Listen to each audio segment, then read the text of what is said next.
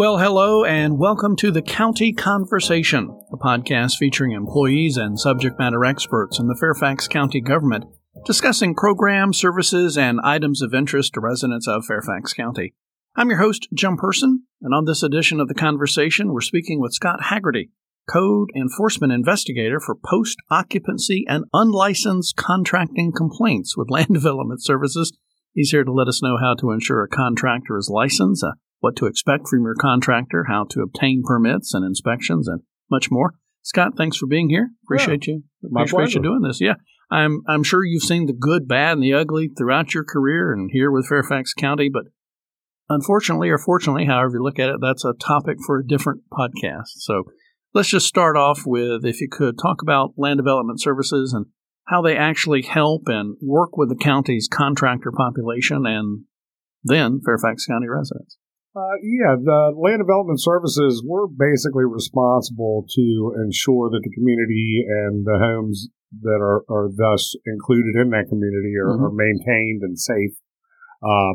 When they build them, we come into new construction and look to ensure that, say, the framing packages are done properly, that the attachments are done properly. We issue permits for a number of items that the state requires permits to be issued. Typically new homes and decks and things like that, or electrical components of the house that are added, plumbing changes that are in a house would also be looked at by county staff. We ensure that everything is in compliance with the building code that is currently adopted by the state. Oh, okay. So we'll enforce those codes. And right now it's the 2018 Virginia Residential Code. Okay. Yeah, I'm kind of familiar with that because we've done a few podcasts with Land Development Services, and it's always interesting that, you know, you're following the 2018 rules, yet it's 2022, but there's a reason for that because there's, a lot of year-long processes and things have to go through the reviews and that kind of thing. So you guys are really busy because you're touching everything, new construction, people remodeling and then getting ready to sell, et cetera. Keeping you busy. Yeah, absolutely. Any particular area that you're most fond of or that you really enjoy doing? Well, I mean, I'm the post-occupancy inspector for Fairfax County. Right. So what we have is if somebody were to have approved a permit and then, say, a homeowner comes back and says, I think there's a problem, and we discover a violation after the fact that it's already been approved, then I will bring the contractors back to come back and abate the violation that I find on site. Okay. Sometimes it could be one violation. Sometimes I've had, 45 violations on a project. Wow. But those are just kind of is what it is. Right. You sat when you get on the site. Right. Also deal with the police, detectives, and construction fraud cases for typically unlicensed contractors. Some of these people, door-to-door predatory contractors, we call woodchucks, and we'll deal with the detectives on trying to deduce. A lot of them will charge hundreds of thousands of dollars and perform no work. So they can go after them with construction fraud, or the work that they did was not needed and it was fictitious or not necessary. And maybe cause more problems. Or just financial problems for the homeowners. We just had a case that I dealt with in court, $900,000. Holy cow. The victim. That's almost $1 million. Yeah, it was horrible. Wow. So, I guess, is it fair to say that you're a fan of, well, the homeowners are a fan of you, but maybe the contractors are not necessarily a fan? No, I try to have a good working relationship with every contractor because our job mostly is educating. We're going to try to make sure that we don't have repeat offenders if we can help it by working through not only what the code says, but also making sure that they are aware of state regulations, like when we see a contract, and if they're missing some of the required language that the Board of Contractors insists is in every contract, we'll bring it to their attention and try and help them improve their ability to provide their service to the customer. How did you get into this area? I mean, you must have a background or some experience. You just don't jump into, enforcing this type of thing. Yeah, in 1999, I came to the county as a building inspector, combination inspector, and in 2004, they needed people to handle the complaints, so they took me and one of my other inspector coworkers, and the two of us ended up starting the code enforcement investigation team. Wow. And so we had worked thousands of complaints through the process, and we tried to gain compliance on every job, but that has been going on since 2004. Wow. Okay. Been a long time. Yeah. You mentioned education earlier, that's the goal of what you guys are trying to do is educate the contractors and then, to some extent, I'm assuming residents as well. How do you accomplish that? Going over the code, what the code actually says, what they've done and how it is in either not meeting the standard, not meeting the code. They may have questions about language that's in the code, because code language is not like we're speaking back and forth. It's kind of like, go to the law books and you start reading what lawyers speak, and all of a sudden it's like you might as well just be speaking a foreign language. Exactly. So when you go in and you're talking to contractors, if they don't fully understand some of the aspects about how something works, we can talk about how the load paths carry down to the foundation and how they're responsible to make sure those paths are consistent and that all the headers and beams and everything are sized properly, joists are sized properly. Now, they typically will submit a plan to plan review to go over everything, but you're never going to catch everything in plan review. I mean, it's you're limited on time to review. It's not like they're going to take years to go over one plan to say we've picked out every little thing. So there'll be stamps on there saying subject to field correction or, something like that. An inspector goes out. It's a lot easier when you have eyes on the project to say, wait a minute. Right. Even though this was drawn this way, it was impossible for you to accomplish this. Right. Because I could draw a board levitating in the air, but to get it to actually occur, you're getting that's a whole different animal. Yeah. But we'll go through and try to educate these people as to what is the correct way that typical engineering practices would have looked at something going together, and then helping them understand that. Okay. Is there a way to say there's, 5 steps in the process or 10 steps in the process when we're looking at, getting a building permit per se and going through plan review, et cetera? Are there X number of steps, or does it vary by case? And then, once you're at this step, then this happens. And then if they do something wrong, then you get involved, et cetera. I mean, is that oversimplification, if you will?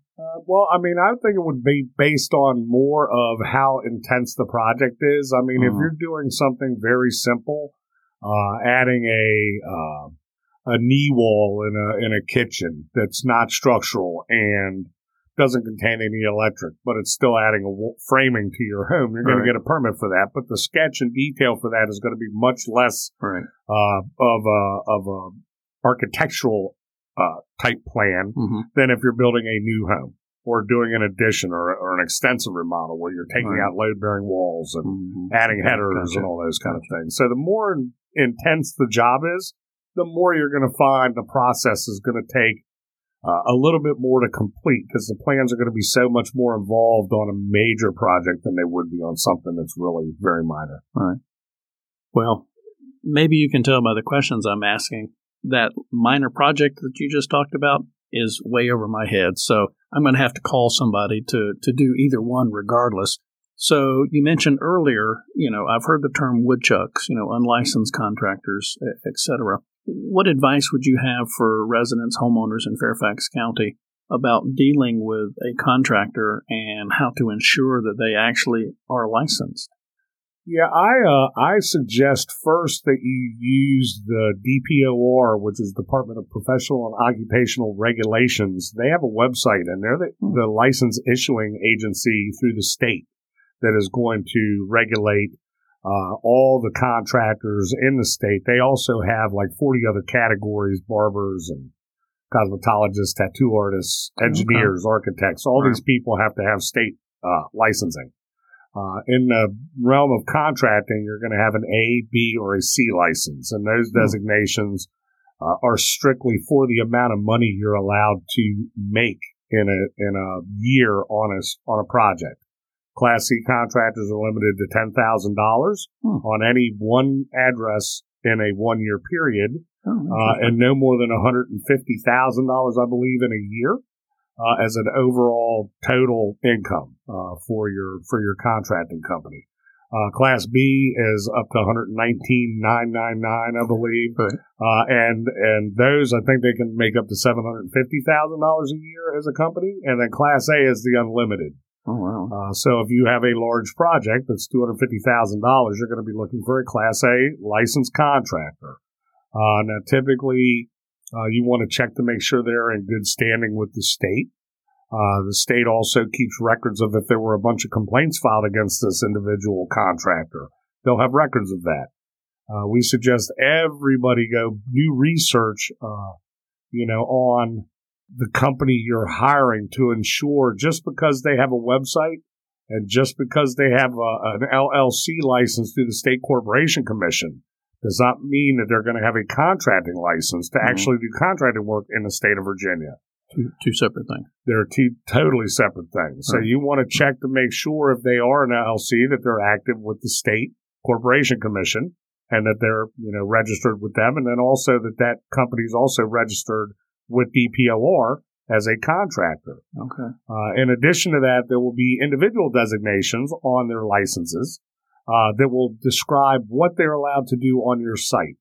HIC, which is a home improvement contractor designation, would not allow you to do structural work on a home other than building a deck on the back of a house or something. They can't do roofing systems. They can't do additions or new construction homes or any of that. All they can do is home improvement, and that's limited to like siding, kitchen cabinet replacements, things that you would do potentially inside a house without getting into the structural aspects. But then you're also going to have a residential building contractor, and those individuals are going to be allowed to do all types of construction, roofing, additions, new home. Okay. But then again, it's also based on your A, B, or C category of license. Right. So you have to add those two together. But you're also looking at if a company is going to be doing electrical work, they'll have the electrical designation on their license. If they're a plumbing outfit, they're going to have a plumbing designation. Some companies are full service all around, and you will find plumbing, building, mechanical, electrical, all on their license that they're able to do all trades. And that would be more of a full service, maybe a design build outfit or something like that where they handle all aspects. Right. Not all come with that. So we do have a lot of unlicensed contracting cases coming to us via they had a building contractor's license, but then did the plumbing and electrical in-house. Okay. So that becomes a problem. Okay. And that's more of an educational thing. You can't do this work without the electrical plumbing designation and trying to help them get out of trouble that they potentially could be in from doing work outside the scope of their license. Right, gotcha. Kind of a fascinating conversation here we're having with Scott Haggerty, Code Enforcement Investigator for Post-Occupancy and Unlicensed Contracting Complaints with Land Development Services, and you gave a great overview and explanation of the licenses, the categories, the dollar amounts, and that kind of thing.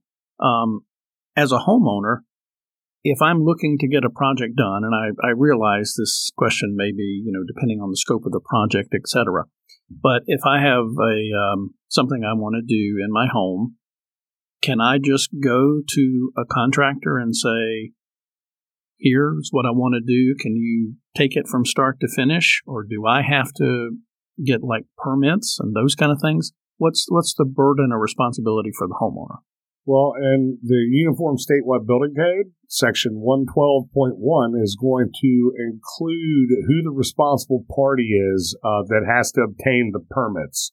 And the responsible party is the party that puts hammer to nail. Okay. So if I'm coming in to actually do the project, the homeowner, I've had a lot of contractors, the homeowner's responsible to get the permit. It's like, well, did the homeowner do the work? No, we did the work. Then you're responsible to get the permit. Wow, okay. It doesn't. The person that's the contractor is the responsible party. They're supposed to know the business. Right. Now, whether or not we've had some contractors that want to offer the homeowner, I'll get your permits for $5,000 each, and it'll be $20,000 to obtain the permits, or you can get the permits on your own. Here's my contractor information to use to get the permit. And then you go through the headache of going online and filling out all the paperwork and applying and getting them. And then the homeowner will get it at the cost of what the permit is. Typically $112.38 or something around there. For a base permit. So we have contractors that don't want to sit there and have to go through the headache, but that is a individual contractor to contractor. Some contractors come in and say, no, the permit's just part of it. It's already in our bid. And they take full responsibility to obtain everything and get it all going and in the right direction. And, but sometimes homeowners don't want to pay, if there's an additional fee to obtain those permits. They want to save that money by doing the work themselves, the legwork and all that. As long as it's a reasonable fee, but $20,000, I don't know. We've had, because those contractors did not want to go through the headache of getting it. Now, they would give their license information, so they're still on the contract and still on the permit. When everything goes through, they're listed as the contractor, but they didn't have to sit there and go through the headache of applying online, opening up all the accounts, putting the plans, uploading them, and going through all that. Where if the homeowner does all their work for them, if you will, then it's going to keep the price down for the contractor. Right. Okay. We talked a little bit about the air quote bad contractor and some of the things that have gone through, et cetera. And then before we started rolling, you were telling me a story about bad contractor recently and what was going on. How would you define an air quote bad contractor? Well, there are a lot of people that are door-to-door type solicitors. And at the county level, what we would ask you to do, if somebody shows up at your door, they should be fully licensed. They should have their solicitor's license hanging around their neck with their picture, company information, all that stuff. It's actually, you're not supposed to go around door-to-door soliciting things as a contractor, a licensed entity in the county or business. Or unlicensed. It doesn't really matter. You're not supposed to get door-to-door. There are solicitor's licenses that the county issues to people that are going to be going door-to-door. Which is different than a contractor's license. Which is totally different than a contractor's license. But we do have contractors that can get a solicitor's license if they want to go door-to-door and do it legally. Because their information's there and available. We find a lot of problems with people just knock on the door and say, we saw a hole in your roof or squirrel going in your attic, and then the homeowners let them in. The guy goes into the attic. There's nothing wrong. There are no holes. But he finds a bunch of things. But he comes down with wet insulation. They poured a bottle of water up in the attic and took that wet insulation down and say, here's what the hole's causing and and it's all fictitious. So those are the predatory woodchuck type contractors are coming up with items that are not realistic, that are not necessary, and then charging outrageous money to do it. And a lot of people fall for that because they're doing it on the spot. It's one thing, I would always suggest if you have somebody show up at the door, it's okay for you to look at them to say, do I really need what they're saying or want to hire them? But you want to do some research, check with the D4 website, see if this is a legitimate contractor. May want to get 2 or 3 other estimates in order to find out, am I going to be overcharged by this one gentleman?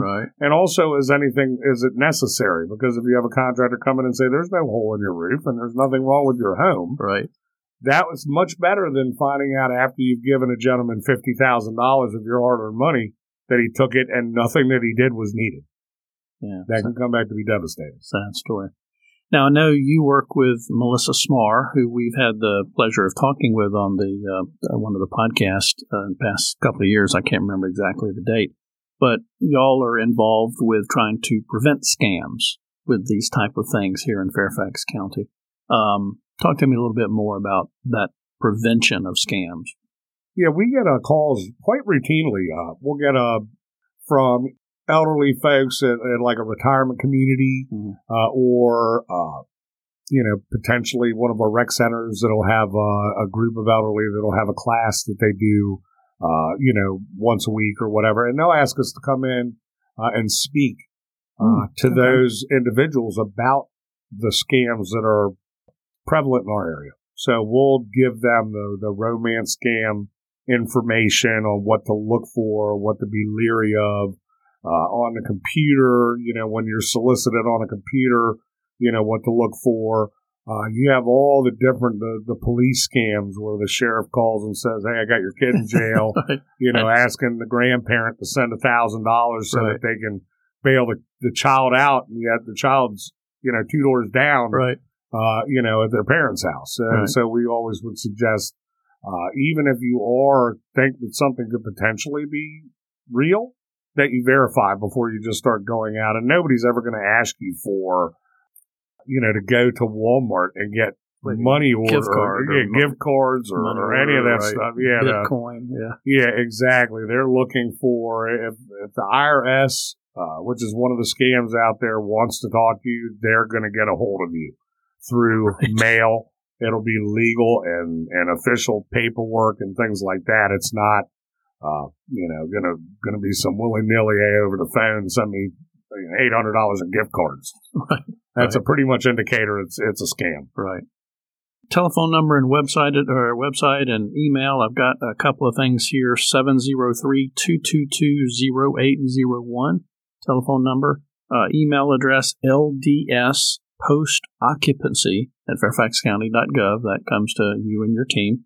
If anybody has any questions, now do they use that phone number or email for complaint-related type issues, or what's the criteria for using that phone number and that email address? Yeah, they can report a complaint through that number, and it'll get to our office. Okay. Typically, once we have accepted a complaint or working a complaint, we'll give the individual that files the complaint our information, and then we'll also contact, if there's contractors involved, we'll contact them and give them our personal information as far as local county email address for my boss or myself. Okay. And our phone number so that they can contact us if they have questions or anything that they need throughout the process of us working with them. We're going to make sure everybody's aware of how to get a hold of us. Right. As we're wrapping up, in case contractors are listening to this, what would you tell contractors? If they see Scott Haggerty coming.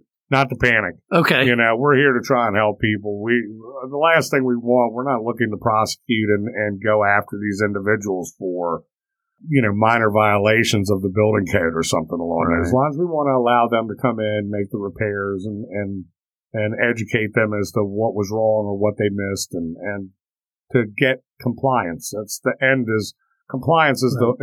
the goal. If we gain compliance, and the homeowners are happy, the contractor's happy, Fairfax County's happy, everybody wins. Win. And when you have where you have violations that are outstanding that a contractor refuses to abate, homeowner ends up having to get legal help, and you got those costs, and then hiring somebody else to come in to fix what didn't get done, and then all the stuff back and forth. A lot of that could be avoided by doing research and finding out, is this guy got 500 complaints against him at the state level already, and yet you hired him and gave him $100,000 up front. Doing the research on the front end before you start writing checks is going to be very beneficial for any homeowner who's planning on doing a project and getting more than one estimate. You can call one guy and he can come in and tell you that's $300,000. If you're willing to pay that, that's great. Right. But if you had 5 other contractors that were willing to do it for $30,000 and the same work, exactly identical, it would have been nice to know that before you gave the check for $300,000 to the guy. Save yourself $270. Exactly. Yeah. Well, I was going to ask you what residents should do as a follow-up, but that was great. You answered that question. I'll repeat the phone number and email address again. ldsPostoccupancy@fairfaxcounty.gov. Telephone 703-222-0801. Scott, final 30 seconds or so. Any final message, any final thought you want us to know?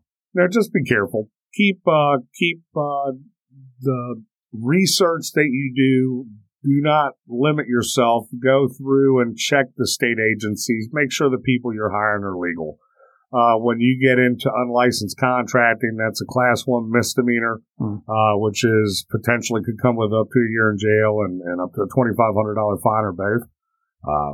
We don't like to see those types of cases in the county. Of course, you're going to have those. It's a large jurisdiction, but we try to, keep people from having to live through that, because not only is the contractor going to have a hard time dealing with those kind of charges coming against them, but it also is very difficult to get your house repaired. If the guy's unlicensed, he's not allowed to come back to do the work to make any repairs to work he's messed up. Okay. Because he's not licensed to do that. Right. So then you're hiring another contractor to come in, and a lot of those contractors are going to charge you double or triple what the job's really worth, because now you're asking me to take responsibility for an unlicensed contractor's work. Gotcha. Because that all still has to be under permit, and it all still has to all meet code. Gotcha. And if you did half the job and you're not allowed to, and then you call me in and I come in and, well, I got to fix half the stuff he did and take responsibility for the project. Right. I'm going to charge you double, triple what it would have cost you originally if you just called a license entity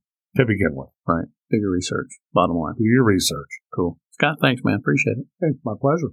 That's going to do it for this edition of the County Conversation. Thanks to you for listening, obviously. Thanks to Scott Haggerty for being here with us. If you want to get more Fairfax County news, we encourage you to go to fairfaxcounty.gov/news, or you can just call 703-FAIRFAX. That's 703-324-7329. That is weekdays between 8 a.m. and 4:30 p.m.